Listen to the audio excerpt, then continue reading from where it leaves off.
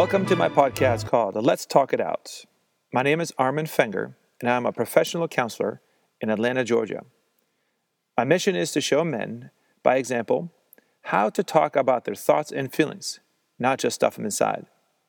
It seems that men do not share their stories enough, and we think toughing it out is a smart, brave, and manly thing to do. We are, in fact, wrong.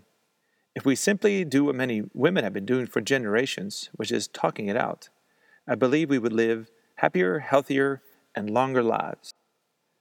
There are a lot of false stigmas plaguing men today. I believe the strongest, bravest, and manliest men among us are the ones that allow themselves to be vulnerable and process through his struggles.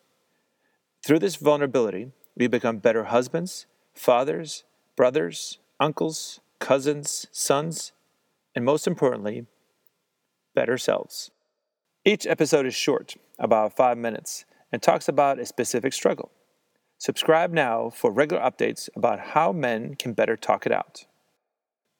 I'd rather talk it out than tough it out. How about you?